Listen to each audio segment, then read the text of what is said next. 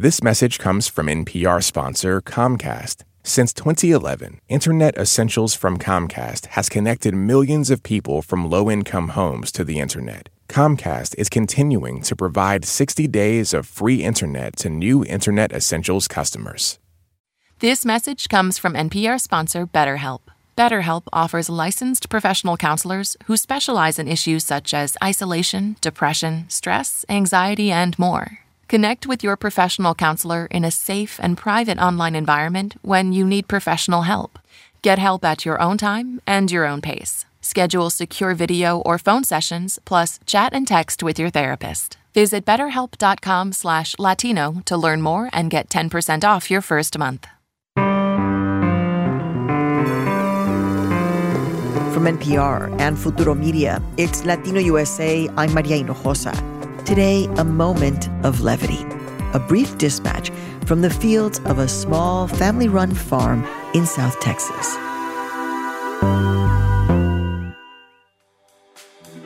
Now, this is a moment in which a lot of questions have come up around how our broader food supply chains have been challenged, like dairy farmers dumping unused milk or meatpacking plants closing. People might not want to take a trip to the grocery store, and when they do, some shelves might be empty. But one side effect is that some people are adapting by turning to small, local farms to get boxes of fresh produce. Farms like the one that belongs to Civia Hernández's family. Luego, este es perejil. Este es de aquí. Cauliflower? Broccoli? Broccoli. Todo eso es cauliflower. Yeah, it's because my mom knows them when they're little. I know them once they get a good size. I'm like, okay, that's what it is. Ever since her childhood, this farm has been a family affair for Civia, her siblings, and her parents. So they do separate work. My mom's more like the little seeds, like seed by seed. Her family came to the United States from El Salvador roughly 18 years ago. Her father came first and got TPS, which is temporary protected status. Civia and her siblings came later. They are all under the DACA program. Their dad didn't know if they would be able to pursue higher education here, so he turned to farming, thinking that it would be a good place for his children to work. He didn't know if we were going to have the opportunity to actually be able to make a career here in the United States. Today, for Civia, the farm has turned from a chore into a career path. And in these times, it's also her happy place. Here's Civia. Since COVID-19 happened, I've definitely had a lot more time in my hands to spend on the farm. In the mornings, it's very, very quiet. You really can't hear much but the sound of nature. It's very peaceful. When I was little, we would wake up around 6. My parents sometimes 5 in the morning. I did not appreciate that early wake-up call that I had every Saturday. I actually, when I was little, my mentality was completely different than what it is now. Let me just tell you that.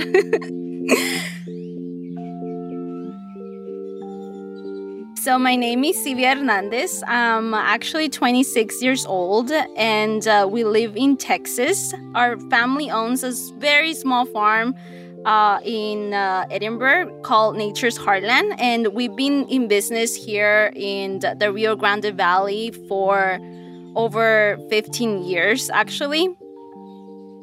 We have over 100 plants planted right now of squash. We have a lot of corn planted and melons. The whole front of our garden is actually for our chickens. Currently, we have about 300 chickens, maybe a little bit less due to animals getting in and eating them. But other than that, we definitely have a lot of our chickens that eat a lot of our vegetables. There's like a lot of birds out there, and there's like I think like it's like a family of birds or something that every single morning they come, and as my dad turns on the pump, they start taking baths in the water. My family came here to the United States from El Salvador in Central America. We grew almost all of our vegetables and fruits at our backyard. So that's kind of like a way that we kind of grew. And moving here to the United States, it was a little bit different since you don't really find that much of that here. At least back in 2003, you really didn't find local farms selling produce or farmers market. We started attending a Mennonite church, and this church actually loaned us a piece of land right next to the church, and we didn't have to pay anything or anything like that, which was a great support for us since we didn't really do a lot of money at that time. I just graduated last year with my bachelor's in entrepreneurship and innovation.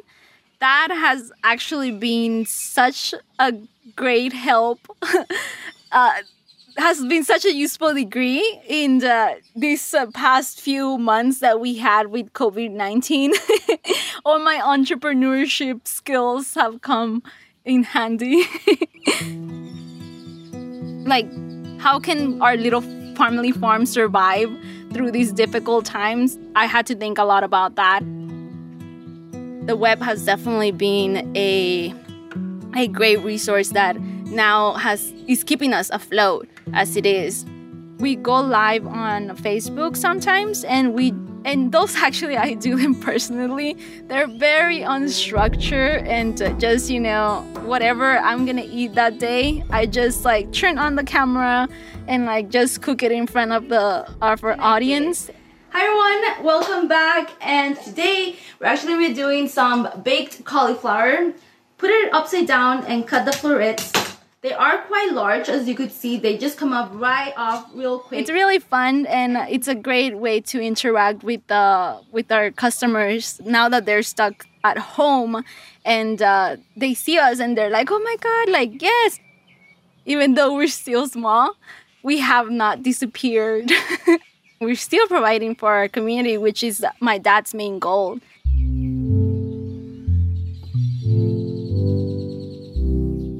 Going to the farm in the mornings have definitely helped me stabilize myself more in telling myself that everything is going to be okay. Or sometimes I go and lay down on like in the middle of the carrots or whatever it's growing. Like, since we have the little pathways, I just like lay down there and I'm like, okay, I need to have a little bit like on one-on-one with myself and just not worry about anything. And it just brings a sense of peace that it's gonna be okay and that I'm gonna make it to the next day.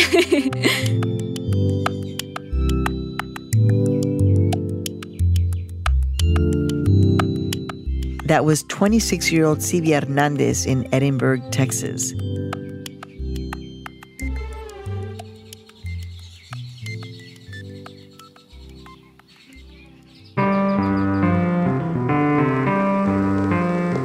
This episode was produced by Valeria Fernandez and Karen Coates and edited by Sofia Palisaca. It was produced with support from IWMF, the International Women's Media Foundation. The Latino USA team includes Miguel Macías, Luis Reyes, Antonia Cerejido, Janice Yamoca, Ginny Montalvo, Alicia Escarce, and Alejandra Salazar, with help from Raúl Pérez. Our engineers are Stephanie Lebeau and Julia Caruso. Additional engineering this week by Leah Shaw. Our director of programming and operations is Natalia Fidelholt. Our digital editor is Amanda Alcantara. Our New York Women's Foundation Ignite Fellow is Julia Rocha. Our theme music was composed by Xenia Rubinos. If you like the music you heard on this episode, stop by latinousa.org and check out our weekly Spotify playlist.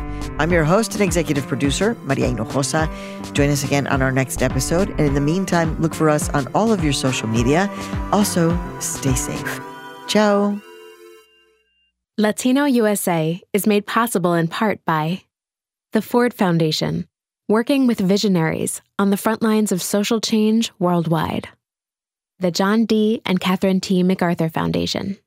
And Funding for Latino USA's coverage of A Culture of Health is made possible in part by a grant from the Robert Wood Johnson Foundation. The news has been hard to escape. So take a deep breath and join us for NPR's All Songs Considered. It's more than a music discovery podcast. It's relief, with new episodes every Tuesday and Friday as we share the week's best new albums and lots of music to calm the nerves. Hear All Songs Considered wherever you get podcasts. I'm Maria Hinojosa. Next time on Latino USA, the East LA walkouts. We bring you a story of student activism from 1968, when thousands of students walked out of their high school and helped spark the Chicano movement. We were being treated differently. It was wrong. That's next time on Latino USA.